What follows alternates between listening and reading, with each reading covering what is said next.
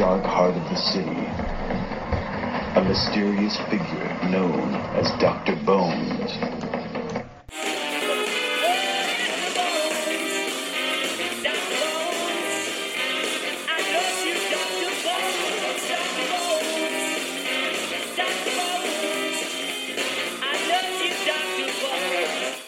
And I love you, 1940s band singer, but in a purely spiritual way. This is the Hour of Doom. And Bloom. That's right, friends and neighbors. Welcome to Doom and Bloom's Survival Medicine Podcast, a paragon of power in a pitiless world. And the number one show about medical preparedness, mostly because it's the only show about medical preparedness. And who am I? Well, I am Dr. Joe Alton, MD, that old Dr. Bones of the award-winning survival website doomandbloom.net. Here's my wonderful co-host, Nurse Amy. Hi, Amy Alton. I'm a nurse practitioner and a certified nurse midwife. She's so sharp, she mows the lawn with her teeth. That's how sharp she is. She's incredible. Just kidding. We don't believe in lawns. We grow food. Grow food, y'all. That's true. No, that's we do right. have a little bit of grass. Hey, on this show, you're going to get the conventional medical wisdom, the unconventional medical wisdom, plus, absolutely free, the unhinged ravings of a man who routinely drools on his shoes.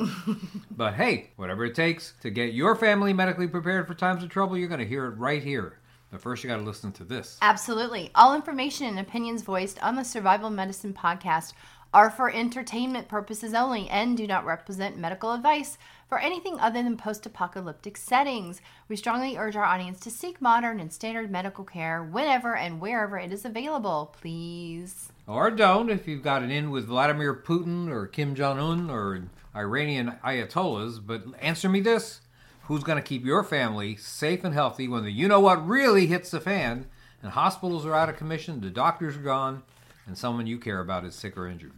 Can't happen, you say? Sure, whatever you say, brah. Brah. You mean bro? Brah. Hey, but don't be looking at me. I'm just a piano player. It's you, old buddy, old pal. You and I both know that when it's least expected, you're going to be elected. So get off your duff, learn some stuff, and why not get some medical supplies while you're at it? I bet Amy can tell you where you can find some. Sure. It's store.doomandbloom.net. That's right. Or actually, you can go on altonfirstaid.com. It takes you to the same store website. And it might be easier to remember or type, but we have lots of hand-packed first aid kits designed by yours truly, plus the grand old doctor here. That's right. And emphasis on the old. So we're back. No, I said old. Not old. I hope it didn't come out old. I meant okay. OLE. I see. Hey, we're back from Gatlinburg, Tennessee, where we spend the fall, and back in sunny South Florida actually came out with a few little cool weather days. Oh, my goodness down gracious. Here, which is a bit of a shock. I mean, I'd rather be in snow, but I guess once you'd get me in snow. You'd be too cold. After the first snowman gets built, I don't know. Speaking of snowmen, Skyhorse Publishing has picked up Amy and my first children's book, a heartwarming origin story about how the first snowman came to be. Yes. Well, Skyhorse owns Sky Pony, which is totally cute, and they're the ones who published the children's books section. Oh, that's right. So it's a Sky Pony book? Yes, it says Sky Pony on it, but they're owned by Skyhorse. Which is very cute. Hey, if you've got kids, you want to read them this Christmas story. Remember, kids who are read to develop better listening and social skills. They have beneficial effects on IQ and vocabulary that last well into their teens. That means higher SAT scores and better colleges for your kids. You're going to love the art from our talented illustrator, Cheryl Krauthamel. She did such an incredible job.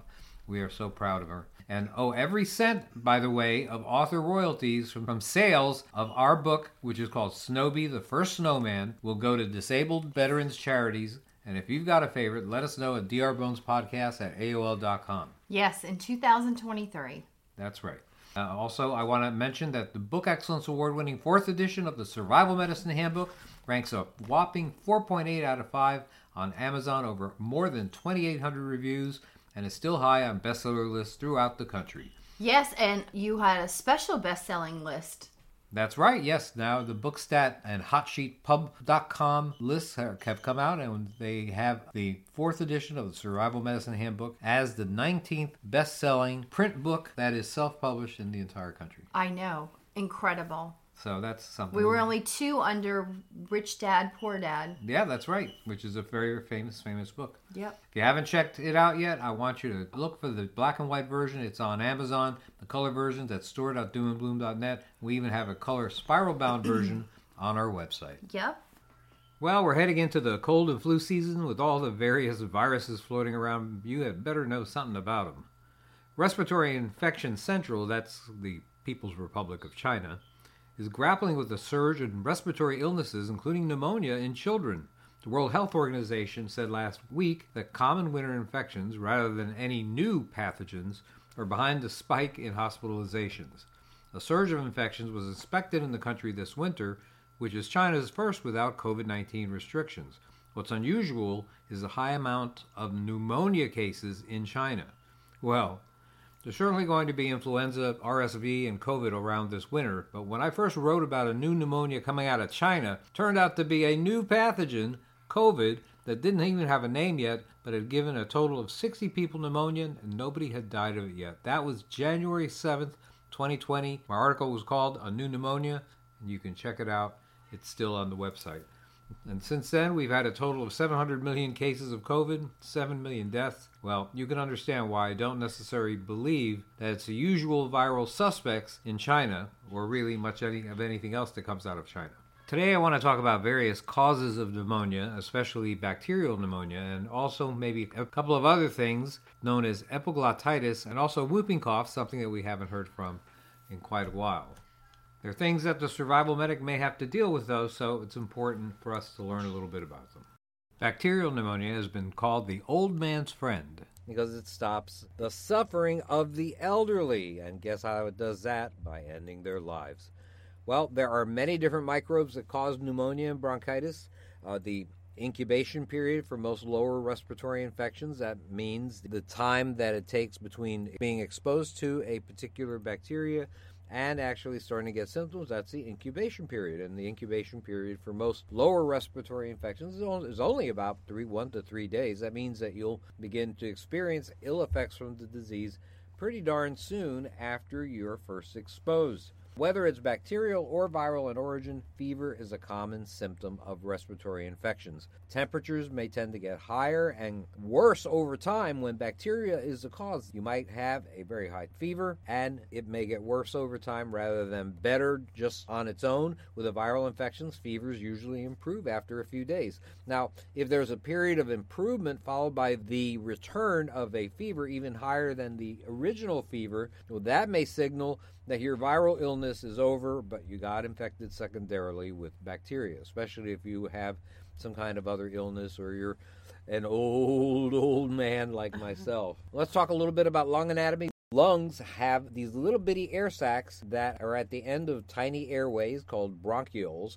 The air sacs are called alveoli. They go to the bronchioles. The bronchioles go to the bronchi, which are the bigger airways, and they go up to your windpipe, which is also known as a trachea. Going all the way down to the lung tissue itself, the alveoli, these are sacs of air, essentially, that absorb oxygen when you inhale. And in pneumonia, alveoli become filled with fluid, inflammatory fluid with all sorts of bacteria in it, and white blood cells, and your body's effort to try to take care of it and deal with it. All of this winds up making it difficult to transport oxygen to body tissues. You have trouble absorbing oxygen because these air sacs are now just filled with fluid. So the symptoms you classically see with this include things like cough. We talked about fever. Phlegm is usually, and mucus, usually very, very common, shortness of breath, and, of course, chest pain. That goes along with having difficulty breathing.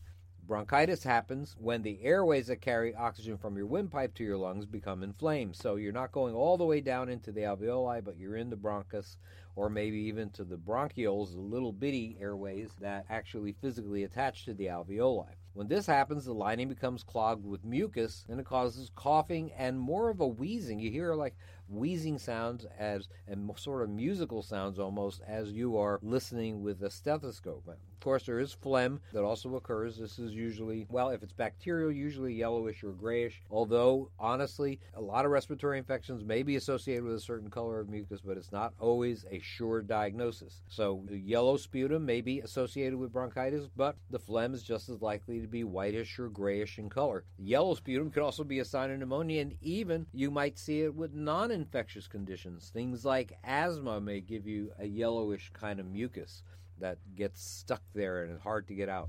Many different bacteria have been implicated as the pathogen, the disease-causing organism, that's a pathogen, in pneumonia, but a few are much more common than others. It should be noted that without lab studies, though, many pneumonias caused by different pathogens sort of appear pretty similar. They actually sort of appear like the flu with a very deep cough and last a long time.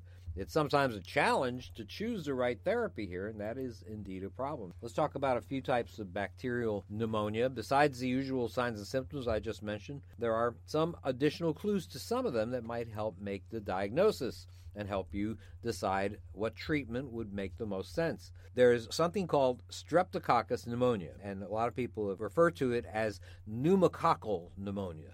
And so it's associated with a bacteria called Streptococcus, and this looks a little different in that it's usually associated with sort of rusty-colored phlegm. And so the mucus that comes out looks sort of rusty-colored. That's because there are some red blood cells in it, not enough to make it frankly bloody, but it makes it look sort of rusty-colored. It's the most common type, honestly, of bacterial pneumonia. Not the most common type of pneumonia, but the most common type of bacterial pneumonia, and it is something that you would treat primarily with drugs in the penicillin families.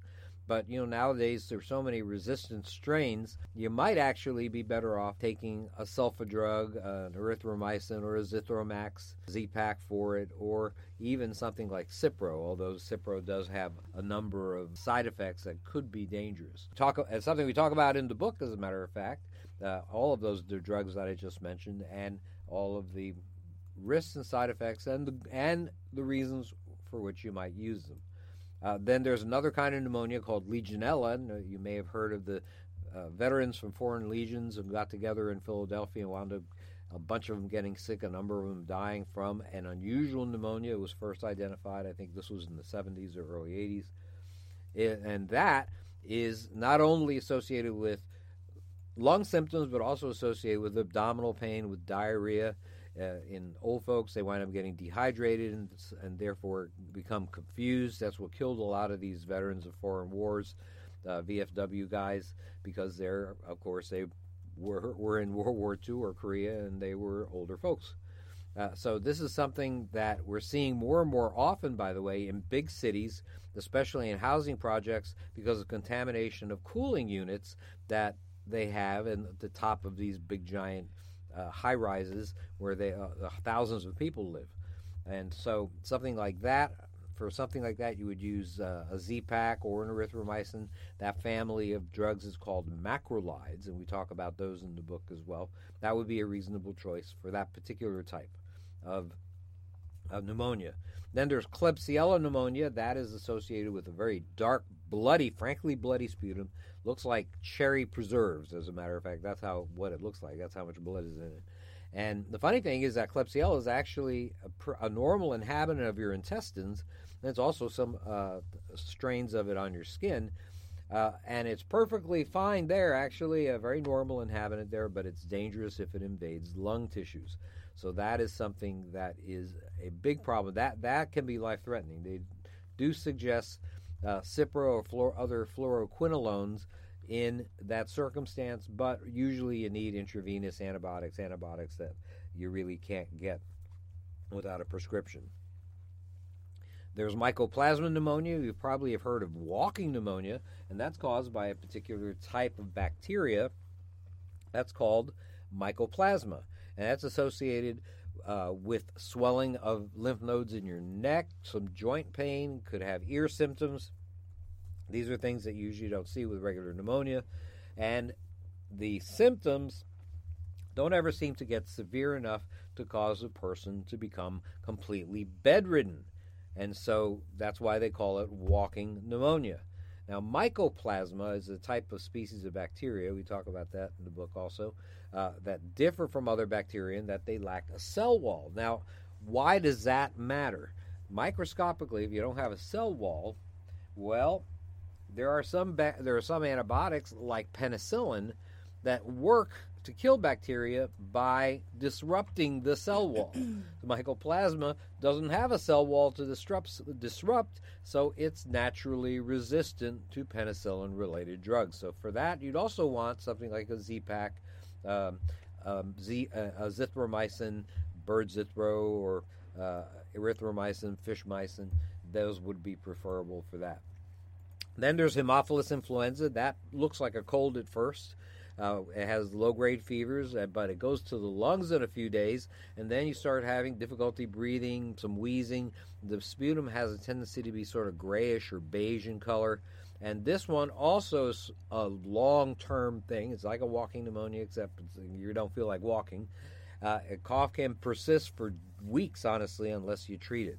And for this, they're still using penicillin-related drugs, but sulfa drugs and tetracycline family drugs like doxycycline, the Cipro family drugs, and the Zithromax or erythromycin antibiotics are also options for that.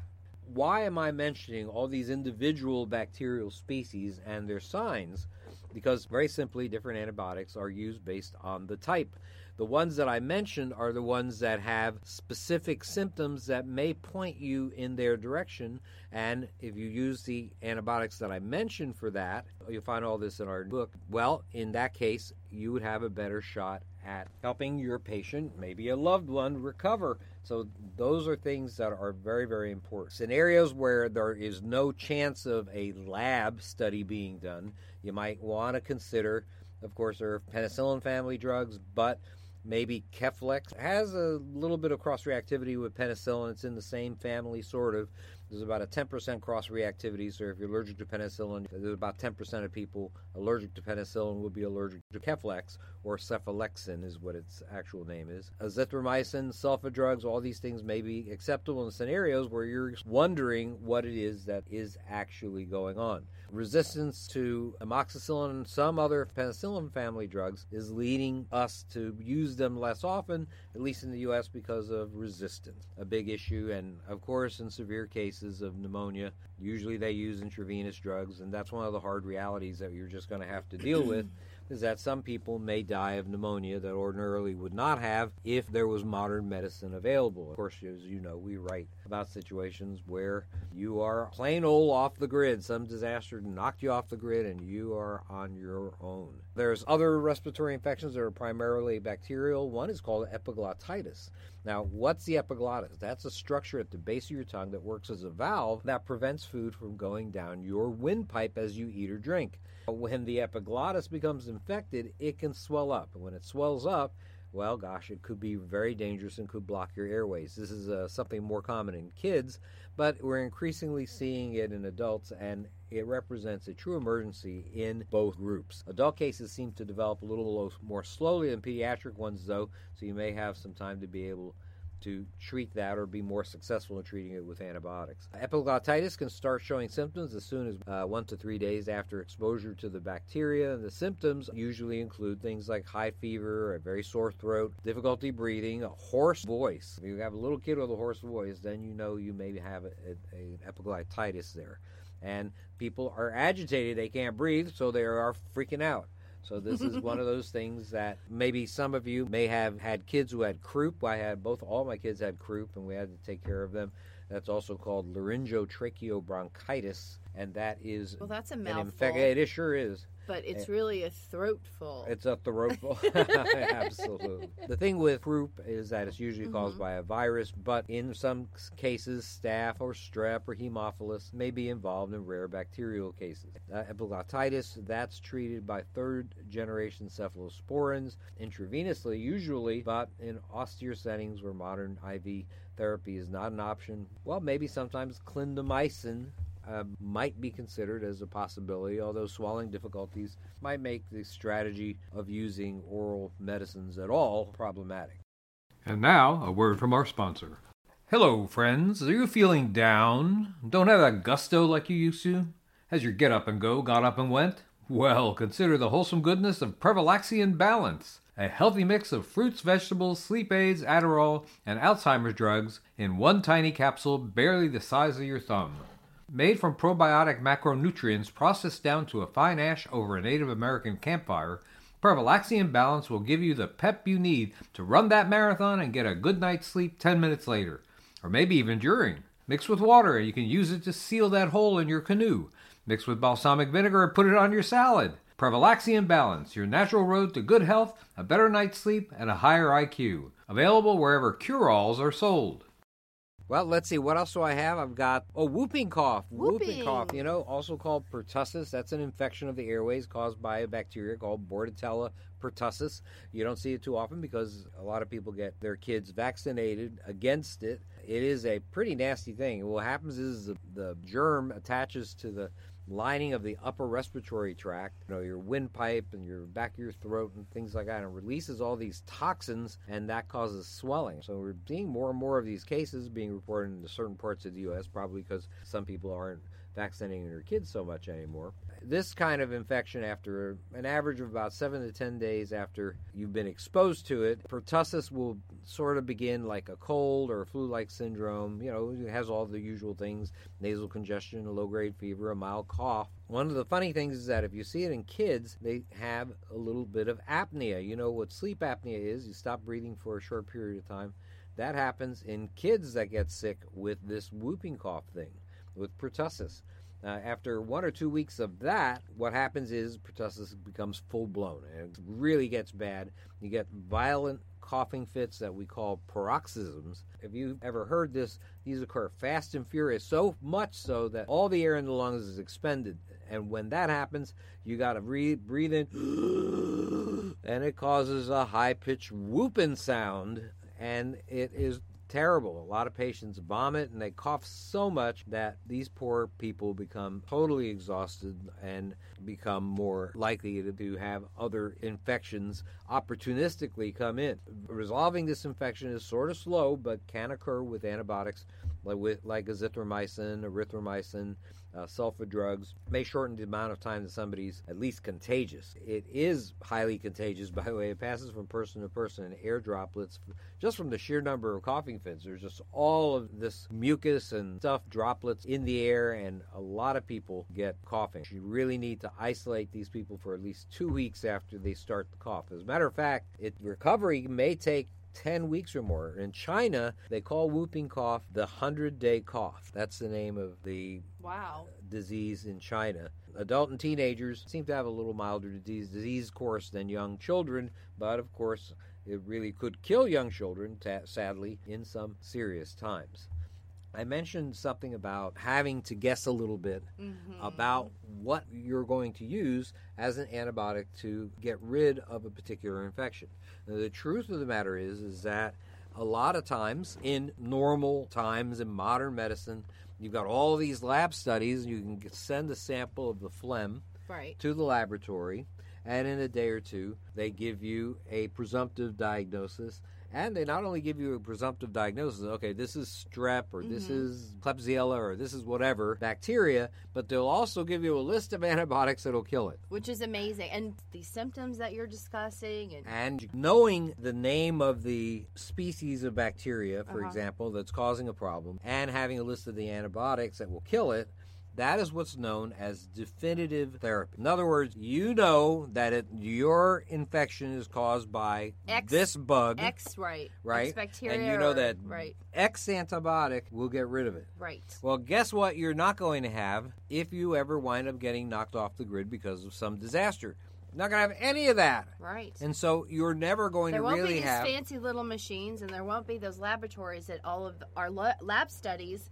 When you have blood drawn, there's different ones, LabCorp, Quest, maybe even in your doctor's office or the hospital. Those things get sent to a laboratory that has all kinds of amazing machines. Maybe your blood gets spun down, it gets separated, goes through all of these machines that are looking at it and maybe growing things, and it's just incredible what happens. And in the end of that, sometimes within a very short period of time, minutes, they have lab results for you. But we may not have those. That's right. That is the scary thing. And so definitive therapy goes out the window, and what you're left with is your knowledge. Of symptoms, of the physical signs. That's why I mentioned a certain number of different antibiotics, bacterial species, not because you're going to be able to look at somebody and say, they've You got a have- bacterial, right. they've got this bacteria, but because of the specific symptoms that those bacteria have that are a little Point to. different than just standard pneumonia. And there's subtle differences sometimes. Right, very subtle. Sometimes it's not even easy, and we do discuss this in the book, about whether to know if someone has an actual bacterial infection, which should be treatable with an antibiotic or a couple of different choices, or it's viral. And your choices off the grid are going to be very limited. Okay, enough of that. Now for a word from our sponsor. Hey, today's youth. Are you hip to get down with groovy new tunes? Have you gone through your goth, hippie, rapper, and teenage vampire phases and ready to listen to something really original? Well, old Dr. Bones has put out a brand new album of rad, dope, illin' sounds that can't be beat. Be the star of the rave when you bring this collection of awesome music and, of course, all those drugs to the next neighborhood block party. You'll hear Dr. Bones' rendition of great songs like a Virgin, Funky Cold Medina, Who Let the Dogs Out, I Like Big Butts, the Ukrainian national anthem, and the theme from Star Trek, and many more. Dig these happening sounds sung by Dr. Bones, the world's oldest hip-hop street poet? You'll be glad you did. Bones Tones, available at fine music stores everywhere. Hi, Joe Alton, MD here, also known as Dr. Bones of the survival website doomandbloom.net, co-author of the Book Excellence Award-winning 4th edition of the Survival Medicine Handbook, and designer of quality medical kits at store.doomandbloom.net. Oh, and also co-author of the brand new heartwarming Christmas story, Snowbee, the First Snowman, published by Skyhorse Publishing. That's our first children's bedtime storybook. How about that? Well, anyhow, today I would like to talk about bartering in survival settings. Every so often, people ask me about the importance of things like precious metals for barter purposes in a collapse. Now, there's no reason not to have some silver or gold if you can afford it, but there's something you should know if you're counting on it in a post-apocalyptic economy. Precious metals would be useful as barter only in the early stages of a long-term disaster or after some amount of restabilization later on. Other items like food and medical supplies have more general trading power. In the early days after civilization has been taken over the brink, people haven't yet realized that money may be worthless in terms of long-term survival. In these circumstances, your paper money may actually have some value, but you can imagine more and more is going to be needed to buy tangible assets. This happened in post-World War I Germany, where you needed a wheelbarrow of paper money to buy a loaf of bread. It's important to know that currency is only paper, as evidenced by the government's apparent ease of printing it whenever they desire. Survivalists will realize this before long. Of course, you could, I suppose, use a nice wad of it to get a fire started or as bathroom tissue. But then, for a while, silver and gold will replace paper money. The amount of time you'll be able to use your coinage will vary with the speed of the collapse. But soon enough, even gold and silver will just be pretty hunks of metal. It may be useful, again, once society has restabilized somewhat. Food, defensive items, and medical supplies are eventually going to become the most valuable surplus items that you can have for successful trading.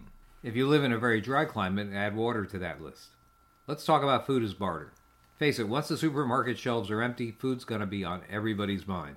Those who have experienced hunger is going to tell you how difficult it is to think of pretty much anything else. The answer is to grow your own food, right?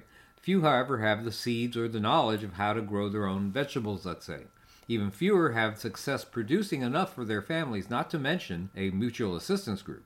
You got to know that gardening has a learning curve that's subject to the whims of the weather, such as the amount of rainfall, storms, extremes in temperature, soil conditions, pests, even human vandals are a factor. Despite the challenges, you need to learn how to be successful growing food. If you can do that, you have some real bartering power. Although Nurse Amy and I happen to be fortunate to live near sources of fresh water, availability isn't the only issue. Untreated water could be a death sentence from disease-causing organisms. Materials to purify it, even just sodium hypochlorite, that's household bleach, could be highly useful for bartering with knowledgeable survivors. Unfortunately, that loses potency in 6 to 12 months, the liquid bleach. What you would prefer to have is a supply of calcium hypochlorite crystals used in pool additives like Pool Shock. That'll last longer and it's easier to portion out. Properly stored, calcium hypochlorite has a shelf life of over 5 years. Now here's how to disinfect water with calcium hypochlorite. You add 1 heaping teaspoon of the chemical to 2 gallons of water and stir. That makes not something you can drink, it makes a bleach solution. Then you add 1 pint of the bleach solution to, let's say, 12.5 gallons of water, or a half liter to every 50 liters of water to make it potable. Essentially, you're making drinkable water by adding 1 part of chlorine mixture to each 100 parts of water. Pouring the water from one container to another seems to decrease the chlorine taste that people notice. Don't forget you have to wait a good 30 minutes to allow it to work its magic. Let's talk about ammunition as barter. I know that J. Wesley Rawls thinks a lot about having ammunition as your main barter item. Now, items for defense are going to be very important indeed in survival settings. I totally admit that. If you're planning on accumulating ammo as barter, try to figure out what calibers are most popular in your area. In most states, 9mm is the most popular handgun round, and for rifle rounds, it's usually the .223 5.56 NATO. Encounters in survival settings for bartering ammunition can be pretty risky, however, as somebody can simply complete the transaction by loading their firearm with your items, and, well, you know the rest.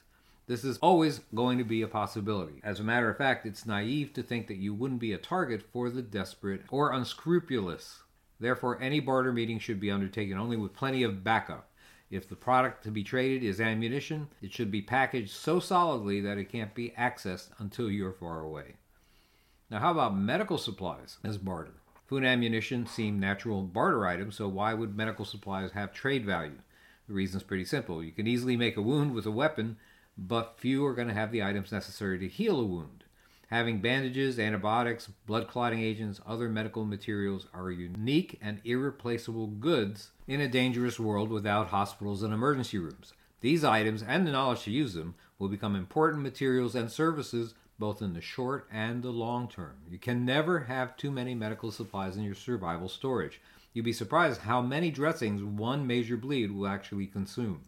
Now, don't forget that you won't be dealing with wound care just until you get the patient to the hospital. There is no hospital. You're going to be in charge from beginning to end in a true survival scenario. So for any lengthy event, that means you'll use up a lot of medical supplies just changing wound dressings. So bandaging materials, antiseptics, other wound care items, these are going to be highly valuable. Antibiotics will be as well. I've written for over a decade on the importance of antibiotics to avoid unnecessary deaths in survival settings.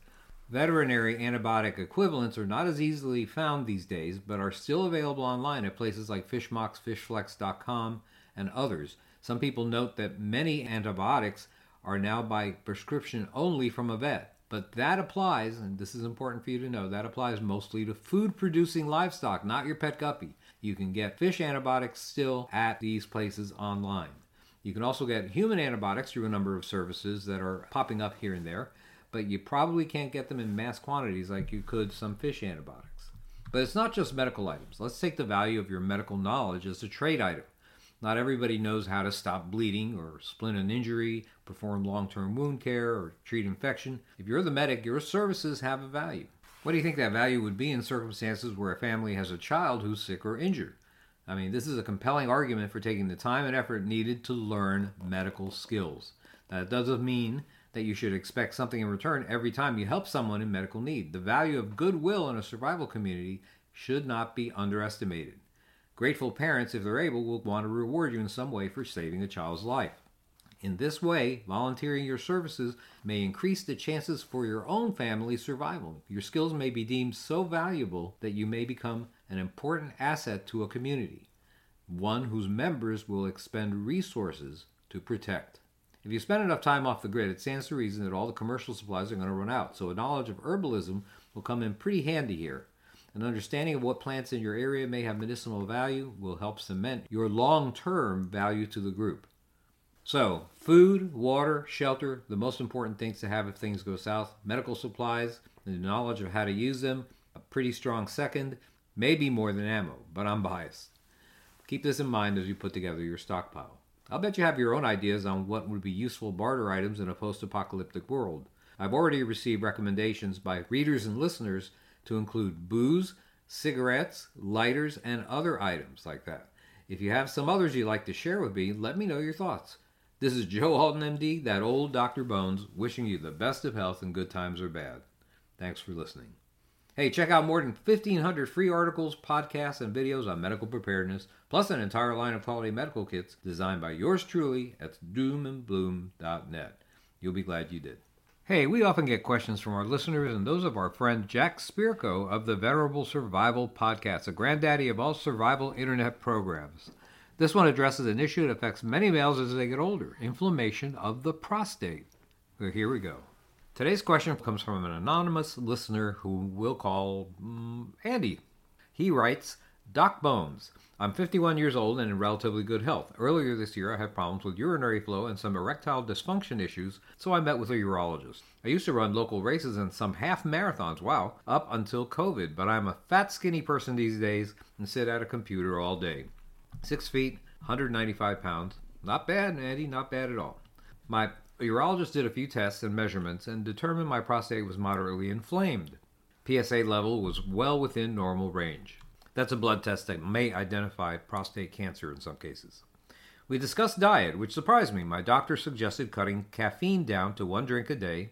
I was drinking a coffee in the morning, tea around lunch, and soda or tea with dinner, usually a total of 4 to 5 drinks. He also put me on alfuzosin. That's also called uratraxol, I think. After a few days, I had side effects. My legs and lower back began aching. The longer I was on it, the worse it became until I had trouble sleeping. I stopped taking it and followed up with the doctor. It took a couple of days for the side effects to wear off. On my follow-up visit to the doctor, he measured my prostate again and said it was less inflamed. I told him about my problem with alfuzosin, so he put me on tamsulosin. That's also called Flomax. This time I took it for a few weeks and began having the same side effects, but the pain was nearly all over my body. It was the same achiness like before, but it just wasn't in the legs and lower back. It hurt all over my body this time, and I could not find a comfortable position. I was in less pain if I walked around when compared to sitting or laying down. So when I was sure it was a side effect of the tamsulosin, I stopped taking it. This time it took about a week for the side effects to wear off and feel better. I saw a correlation. The longer it took for the onset of side effects, the longer it took for them to dissipate.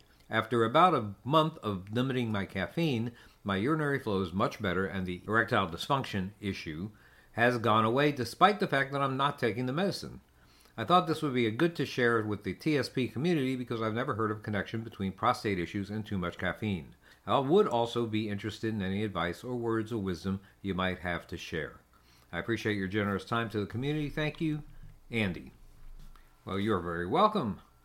The prostate gland's normal size is about the size of a walnut, I'd say, located just below the bladder in men. It surrounds the top portion of the urethra. That's the tube that drains urine from the body. The prostate and other sex glands produce a fluid called semen that transports sperm along during ejaculation. Andy, at your age, men begin to experience enlargement of the prostate, a condition known as benign prostatic hyperplasia, or BPH. This can cause issues with urinary flow and possibly erectile dysfunction, although not as much, at least early. And you are, indeed, awfully young for prostate cancer, so a blood test like the PSA being within normal range pretty much makes that a very unlikely diagnosis. So let's assume your doctor's diagnosis is correct. You have some kind of inflammation in the prostate instead, and we call that prostatitis. Prostatitis often causes painful or difficult urination, as well as pain in the groin, pelvic area, or even genitals. Bacterial infections cause some, but not all cases of prostatitis. It can come all of a sudden, or it can be a chronic problem.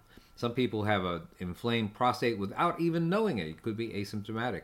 You don't mention how the doctor ruled out a bacterial infection, but you weren't offered antibiotics, so.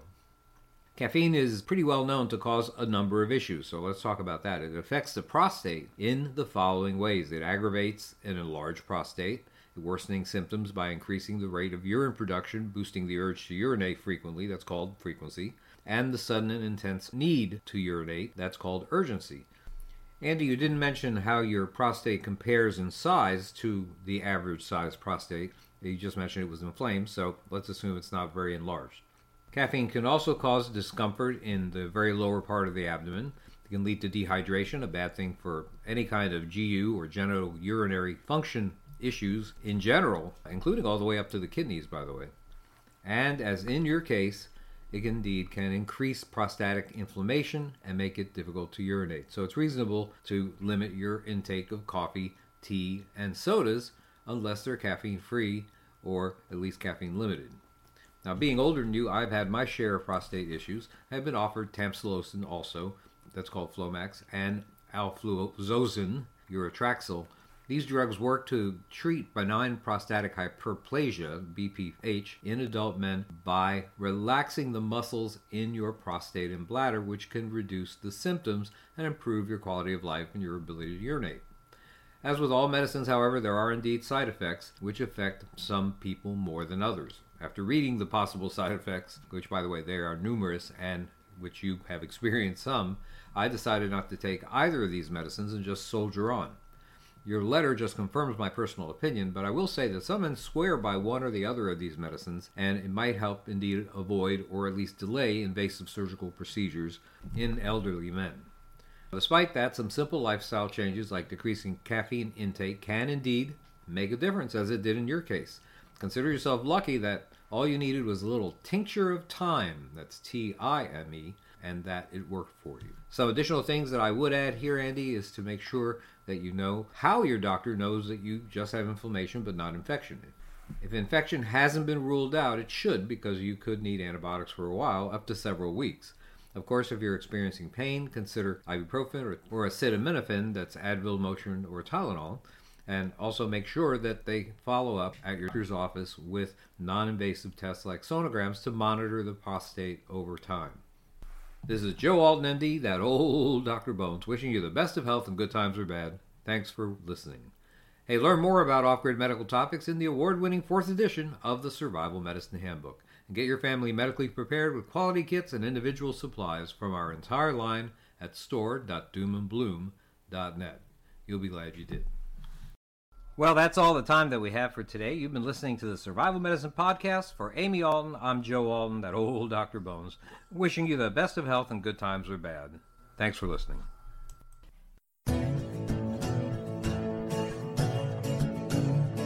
You've been listening to the Doom and Bloom Hour with medical preparedness experts Dr. Bones and Nurse Amy.